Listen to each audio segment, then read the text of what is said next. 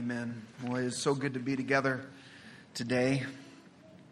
Our scripture reading is going to come out of the letter that Paul wrote to the church in Ephesus. I invite you to turn over there with me to chapter 6.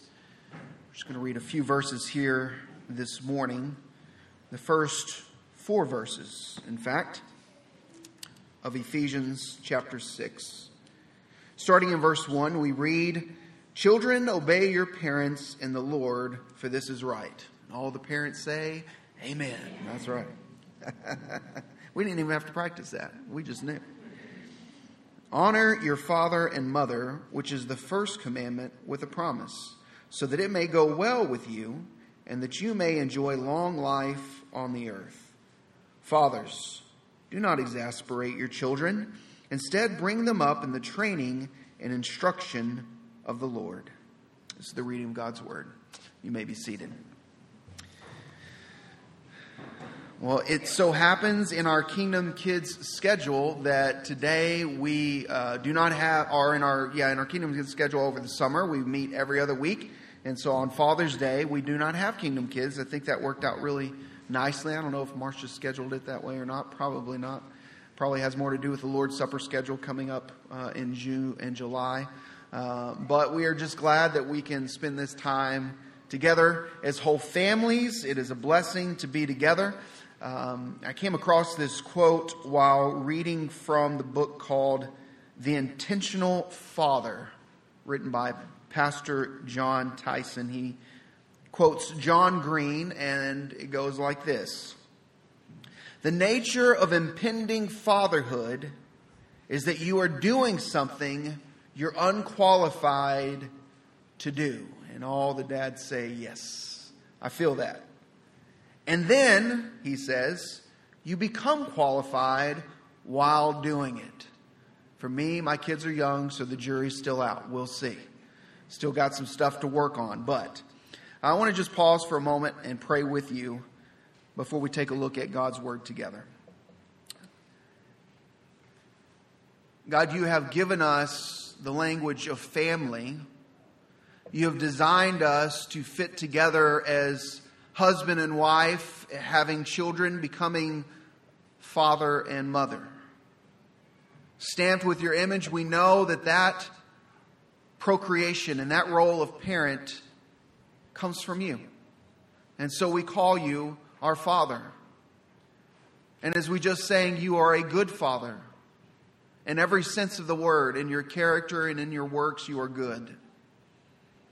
We have so much as earthly dads to learn from you, and so much as your children to embrace of you. So, Father, we thank you for who you are, what you have done. We thank you for your word that as it speaks to us, it encourages and challenges us. And we thank you most of all, Father, that you would send your Son into this world for us, to die for us, that we might be called your sons and daughters through no merit of our own, but by the sheer grace that we see in Jesus. For that and so much more, we give thanks in the name of Jesus.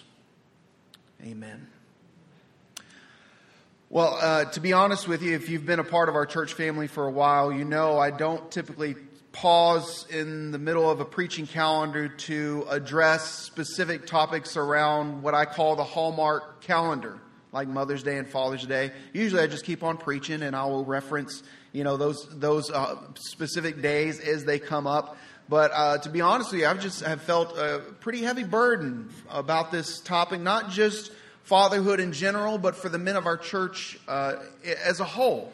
And I don't know what the Lord is doing with that. I just feel this burden that weighs on my heart. And I've actually heard this from a few others in our church that feel a similar burden. So we're asking the Lord, what does that mean? What do we do with that? And as I was looking through what we're doing together in an annual Bible reading plan, I see that there's kind of this break in the story with King David. And as I prayed, it just became clear that this break God has provided in the story, and this burden God has provided. And so this is a chance to talk about something that I think the Lord has led us to. And so for that, I'm grateful. I'm also challenged because as I've thought about this all week, I want to share a little bit about my story, not only in fatherhood, but in being a son to a father. And that always gets me emotional. It always is a bit of a challenge for me. There's one surefire way to get me emotional, which takes a lot because I don't get emotional about much, but it's just thinking about the role of a father in the life of their son and their daughter.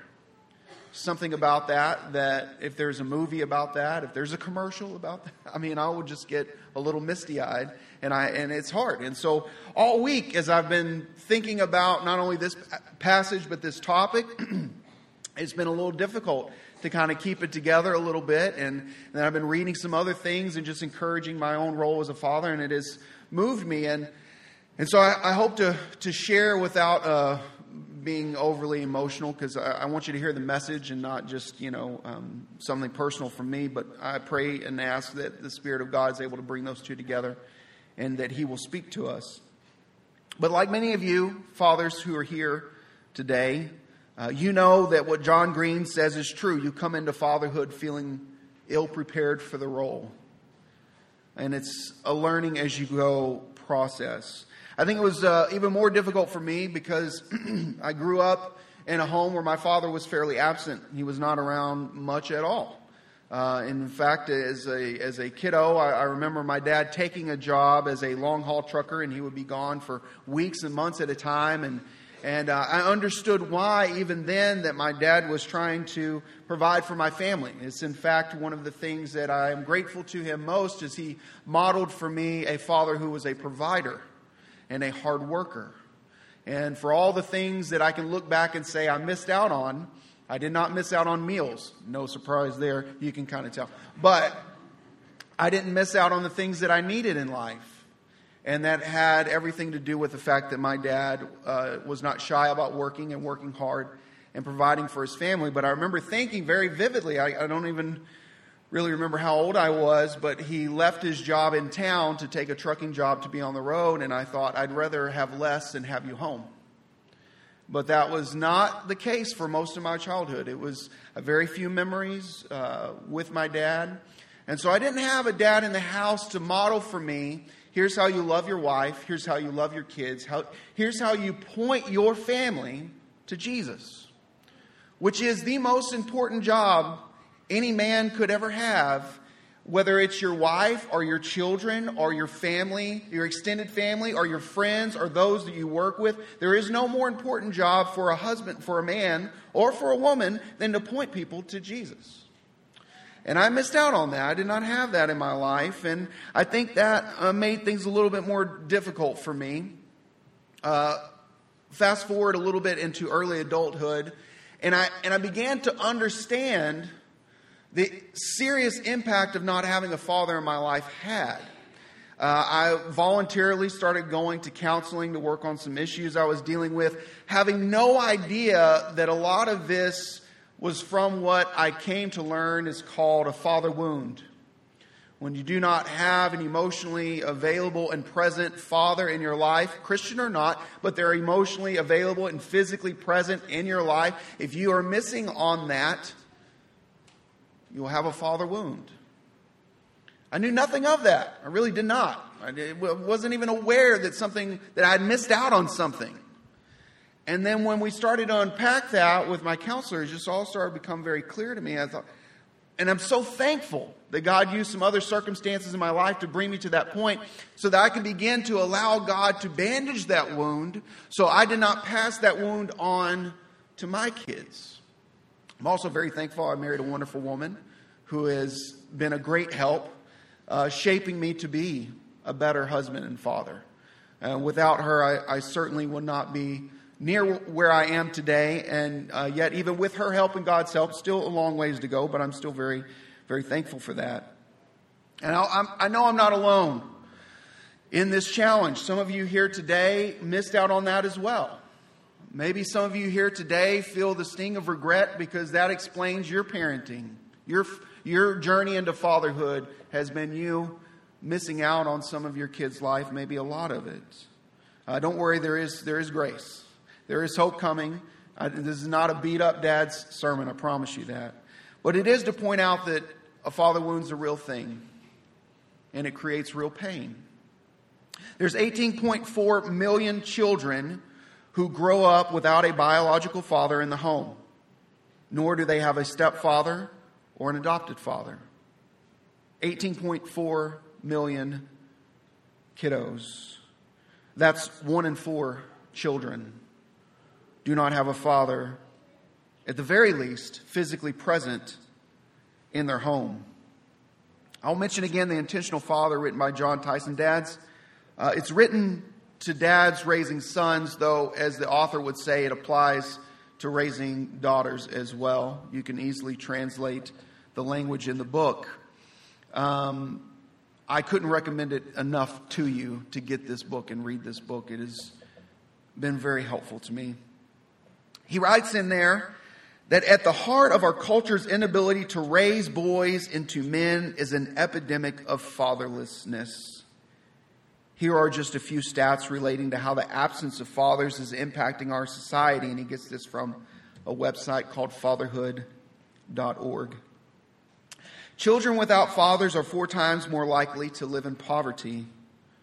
They are more likely to suffer from emotional and behavioral problems. They have higher levels of aggressive behavior than children born into married homes. They have 2 times the risk of infant mortality.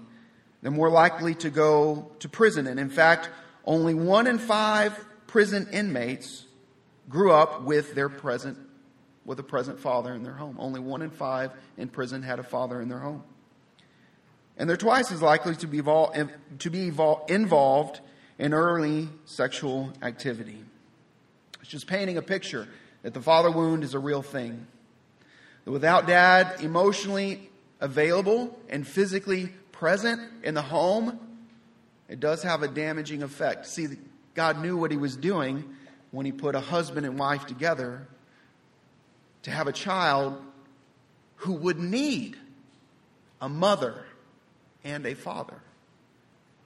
Now, again, I did not have that as much as some of you. And I had a dad around probably more than a few of you. But the wound is real. Here's one of the things when I look back on my childhood life, especially when I got into the teenage years, that I'm so grateful for, is that God provided for me a church family, friends in that church whose dads were married to their mother, lived in the home, present in the home, emotionally available to them. And they modeled for me what my dad, I would say, could not model for me. As we know, kind of one thing about life is that what one generation suffers with, so will the next, by nature, unless that generational curse is broken. And so I know my father's father was very much the same way as my father. And now I can only say, thank God that my children don't experience the same. In fact, I remember one time telling them, y'all don't understand how blessed you are. We're going on a bike ride. I had 0 bike rides with my dad. You have no idea how blessed you are. We're playing catch in the yard. I have 0 memories of playing catch in the yard with my dad. How did God help me break that curse? He gets credit for it. And one of the things he did is he put me in a church, First Baptist Church of Wortham, Texas, where I had friends whose dads took their families to church, who were married to their mother, who loved their family, who was present in the home and emotionally available to them. And I sat at their table and I ate dinner with them. And they never pulled me aside and said, son, let me tell you a few things about life. They never did that. They just showed me.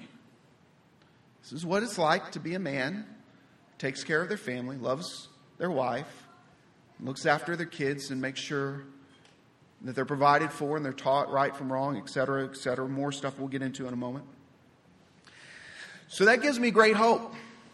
Whether you're a single mom here today, or you're a man without children or without children in the home, God is at work. If you're willing to open yourself up to some different possibilities, God will use you. I guarantee you it was more expensive to have me as your son's friend when we were teenagers. But those parents didn't mind. Those dads didn't mind shelling out a little bit more for dinner or breakfast after I stayed the night. Like if you want to be a father figure to others, if you're willing to do that, you can help with this fatherlessness. If your kids are grown or you don't have kids, God can use you in that way. If you don't know where to start, just come visit with me. Right now I work with our student ministry a lot. Rosemary can tell you there's always a need for men in our children's ministry. We'll put you to work. Here's one of my convictions as we look out in society and say, how did we get here? I guarantee you, fatherlessness is a big part of that. So we can whine and complain about how things are, or we can be a part of transformation in the lives of young men specifically, but young women as well. And I can just tell you, my church family did that for me. They showed me that. Those men didn't have the whole Bible memorized. They were not spiritual giants. They were not perfect. But they loved God. They loved their wife. They loved their kids. And they let me in on that. God can use you in a very similar way if you are willing. Now, I want to shift gears a little bit and just talk about those who do have kids in the home and those who may be willing to be a father-like figure to others who may be needing that. I want to talk a little bit about that from Ephesians chapter 6, specifically focusing on verse 4. I want to read to you from a slightly different translation called the New English Bible. It says it like this. You fathers, again, must not goad your children to resentment, but give them the instruction and the correction which belong to a Christian upbringing. The NIV says it like this. Do not exasperate your children. Instead, bring them up in the training or instruction or correction of the Lord. So there's three things here we hear from the Apostle Paul as he writes to this church in Ephesus that I think is basic but transformative to either our role as biological fathers or stepfathers or adoptive fathers or father figures to those who may need it. There's three things that are taking place here that I think are very helpful. They are, and I'm going to take them in a little bit different order than Paul laid out here, but they are to instruct, to correct, and to do so without provocation. To instruct. Fathers are given a role to be instructors in their kids' life. And in fact, in Jesus' culture in his day, that role the father would take on at 7 years of age. They would become the primary instructor in a child's life. Fathers just, I'm not trying to beat us up here, but in some ways we've turned that role over to mothers. And they're phenomenal at it. So it's not like, we're making a terrible decision. I'm just saying, take on some of that responsibility to be an instructor along with her. In fact, lead your family in it. Don't just expect her to carry the reins when it comes to instruction. You take up those reins and invite her to come along with you. I promise you, pretty much every wife in here who is a mother to young children will praise God that their husband has taken that kind of active role in their child's life. But I want to talk specifically about what the Bible is saying when it says instruction. Because here's the thing. Dads, we can be very good at instructing our kids how to clean their room, how to throw a ball, how to shave, how to mow the yard, how to change a tire. Those are all very good things. All of them necessary things that we need to teach our kids. That's a good thing. That's not the instruction the Bible's talking about here. How does Paul end this? And I want to circle back to this at the end of the message, but he says the training and instruction of the Lord. There's specific content to our instruction, and that content is God. It's not just instructing our kids on how to kind of get through life and the basics, the necessities. It's instructing our children in the ways of God and the things of God. It's to tell them about God, this great creator who has made you and me in his image. It's to tell them that something happened in the world. It's called sin, and it broke and fractured the world. And we suffer the consequences of that decision of Adam and Eve to introduce sin into the world. And we are sinners as well. It's to instruct them on God's solution to that problem. To tell them that God saw what would be and had a plan for rescue. And that rescue plan is his son Jesus, who came into this world to die for us. That by believing in him, we might not only be forgiven, but made right in God's eyes. Made his children, perfect children, who have an eternal home with him. That's the instruction. And then it's to instruct them, not only do we have heaven as home, but Jesus teaches us to pray, Father, your kingdom come, your will be done on earth as it is in heaven. It's to say to our kids, heaven is our home, so we need to start living like that now. And here's what this looks like. Here's what it looks like to be men of God in this world. To be women of God in this world. Fathers, you have an instrumental role in instructing your children about the things of God. Not just the things of the world. The things of God. Which means you need to know God. There is no more fundamental question your children need to answer than, who is God? Who am I? What's wrong with this world? What has God done to fix it? They need you to instruct them on those things. They come to church and hear it. They hear it from their moms. They need to hear it from you. The instruction has content, and the content is God. And as you heard Tommy read earlier out of Deuteronomy, this is not a new task given to God's people to teach one generation after the next the things of God. The second thing, correction. There's two things Paul calls fathers to do. One is to instruct, and the other is to correct. Now, all parents can say amen to this. We know teaching is not enough. Showing our children how to do something once is not enough, right? Amen? How many times you got to do it? A lot, right? You show them how to do it, you instruct, you explain, you teach, and then you turn around and they are doing it wrong again. So what do you got to do? You have to correct. You have to say, no, not like this, like this. No, we don't treat our brothers and sisters this way. We treat them this way. No, we don't talk to mom that way. We talk to mom this way.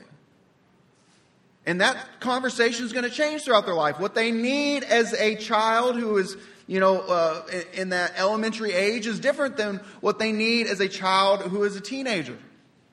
In fact, now that we have a son that's a teenager, we're having different kinds of conversations.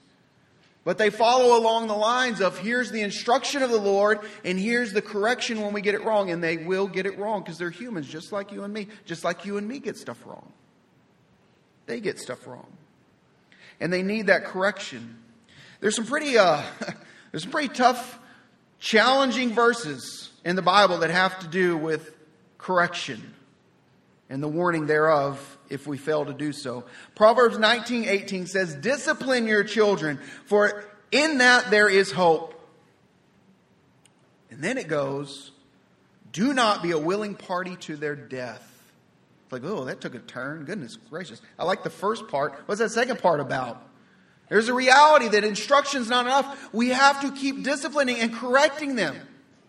Because if they go awry, it is to their detriment. It's echoed again in Proverbs 13:24. Whoever spares the rod hates his son. But whoever loves him is diligent to discipline him. Now, the language of hate and love is not quite what we think of. We think of it as emotion. I feel loving and I feel hatred. But in Hebrew thought, that's not what the psalmist, or that's not what the writer of Proverbs 13:24 is talking about. He's talking about the language of choice.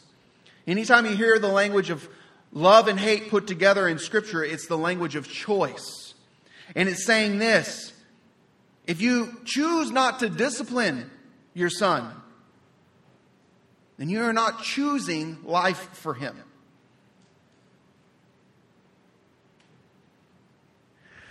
It's quite a warning. It's not enough just to instruct. It's to come back and correct. Now, what does that do for us? Whether you're a mother or a father, it does not matter. Either one, if you have a role as a parent, a guardian in a child's life, and you have instructed, and then you have corrected, and it still doesn't fix it, because the Bible never promises you only got to do these things once. What do you feel? Frustration. Frustration can get the better of us as parents. For those of you that are like me, you're in the same camp as me, you got little ones. This is a daily reality. Instructing, correcting, and then realizing I've got to do this all over again, and getting really frustrated about that, and getting angry and upset. It's a natural human reaction to this situation that we find ourselves in. Paul knows this. He knows this so well, he actually put it first, before the instruction, before the correction. Maybe I should have done that too, but we're taking a little bit of a different tact. But we're going to get to it. Here it is. See, what does he say? Depending on your translation, it may be read as, do not provoke your children to anger. The NLT, ESV, KJV use that language. In the NIV, it says, do not exasperate your children. The New English Bible that I read from earlier says, do not goad them into anger. New Century says, don't make them angry. And the Message Bible says, do not frustrate them. It can be very easy to come down hard on our kids, to expect more of them than they can possibly do.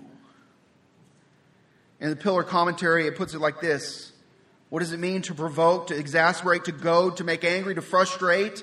Pillar Commentary says it like this. It's to excessively, to dole out excessively severe discipline, to have unreasonably harsh demands, to use one's authority abusively or arbitrarily, unfairly, to constantly nag and condemn, to humiliate. Those are ways in which we can provoke our children unto anger. What is the antidote to that? It is patient instruction and correction and repeat. Instruction and correction. It's to anticipate that my child will act like a child.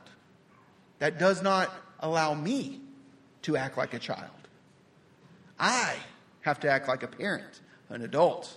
This is my own pep talk I have to give myself, right? You know, we have to understand where they are at in life. We cannot expect more of them than they can possibly give. We have to have a high standard, a high expectation, a high teaching, a high training. But we understand they will not measure up to that every time. They, like us, are humans who are fallible. One of the things I think of is if we do this wrong, if we do right by instructing and correcting, but in our instruction and in our correction we are harsh, we do allow anger to rule the day, guess what our children are going to catch? Our emotion. Guess what they're not going to hear? Our instruction and correction. Have you ever been in that moment when someone's intensely angry with you? It's like, yeah, I'm married. Been there. What do you experience in those moments of intense emotion? The content doesn't get through.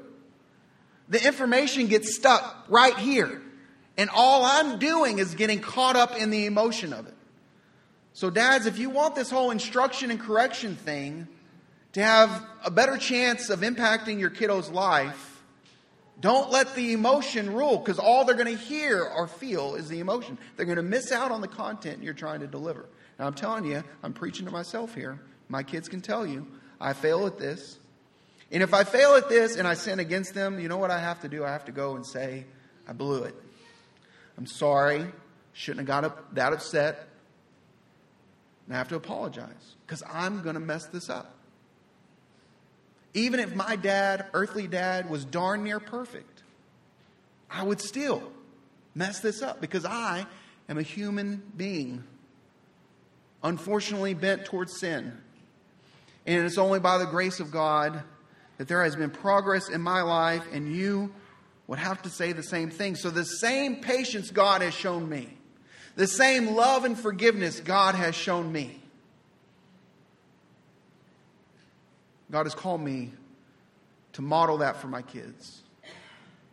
Marcia and I watched a video about parenting, and one of the things the guy said, it's a bit of a tongue twister, see if I can get it right. He said, sometimes the most important thing you do is not the thing you do, it's the thing you do after the thing you do. Did I get it right, babe? All right. Sometimes it's the willingness to go back after you've blown it and admit it that will teach your children more than anything else, because you know what they need to know. There is such a thing as sin, and it's in you and it's in me. And if that's all they ever know, they're in trouble. If they know that there is freedom to admit that and to say, I can admit that because I know that fact does not change how God feels about me. If I believe that God loves me unconditionally, not on the basis of my performance, but on the basis of Jesus' performance, if I know that and I feel that deeply within me, I'm more able to admit it when I get it wrong. And there I am showing my children not a perfect father, but a forgiven father. Forgiven by who? Forgiven by God. Forgiven how? Forgiven through Christ. Let's pray.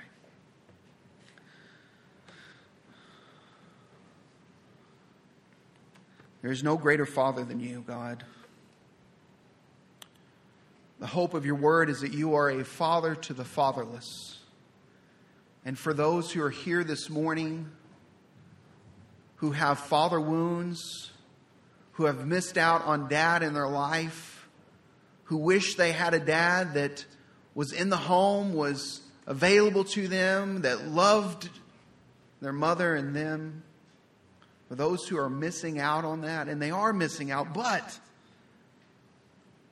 they can know you as their father. And I pray that they would, because there is no better father than you. There is no more loving and gracious and wise and strong father than you. And we need you, God. Whether we've had a near perfect dad or an absentee dad, we need you, God. And we thank you that you are so available to us. You are right here with us. Your Holy Spirit is drawing us to you. And through our brother Jesus, we can be adopted into the family as sons and daughters. We can have an eternal relationship with you, and that is our greatest hope. And I pray that everyone would walk out of this place today knowing that for sure.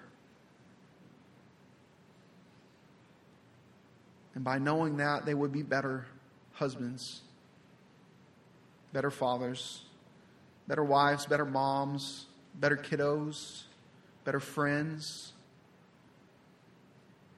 The freedom to know that, yes, I am a sinner, but I am loved. That we would all know that, Father. That is what we pray. That is what we ask. And we ask it in the name of Jesus. Amen. We're going to come to a time of invitation here, a chance to respond to the Lord. And I just want you dads to know, mom guilt is a real thing. I see it. There's a lot of dad guilt too.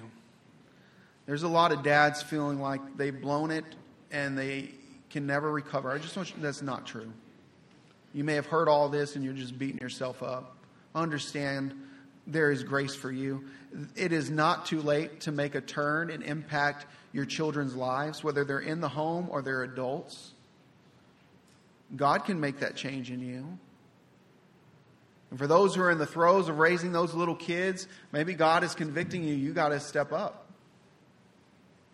He's not just asking you to make sure they got food on the table. He's asking you. He's calling you. to be an example of a godly man, and to teach your children about the Lord. Maybe this would be a time where you just ask the Lord to show you how. Because I'll be honest, I don't know how either. I'm learning as I go here, folks. That's why I still got to read books about this stuff. Because I don't have it figured out. Maybe you want to walk alongside some other dads and help figure this out together. That we might be more like God, our Father, in our children's lives. Or maybe for you, you say, I don't have kids, they're out of the home, or I've never had kids. Let me tell you something. You can be a father figure. You can be one of those men in the church that blesses kids' lives, like the men at First Baptist Wortham that bless my life. God can use you in that way. Maybe you're not quite old enough. Maybe you're a big brother to them, but you can still show them Jesus with your life. And if you're willing to do that, maybe now is a time to pray to the Lord and commit to Him a willingness to be a godly male figure in the lives of those who are younger than you. For those ladies who are here, whatever position you find yourself in, you can pray for the husbands in your life that are raising your kids, or the father to your children who is not showing up, or for your children that they may grow up and see something different in the lives of men in the church or in your family or in your community when they don't have that father figure around. And I would almost guarantee that you're already praying about those things. But let this be a chance that we talk to the Lord about this. Because it is one of the greatest and most sacred privileges God has given us to create a human being and have the responsibility not just to provide for them, but tell them the greatest news in the world. God made them. God knows they're sinners. And He loves them. Jesus died for them. And there is hope for an eternity because of that. There's no greater role God has given us than to do that in our kids' lives. So whatever God's pressed upon you, and I hope it's something, I hope all that I've shared strikes you in some way, let's respond to Him in prayer as we go to this time of invitation. Stand with me as we sing together. And if you need prayer, I'll be down front. I'd be happy.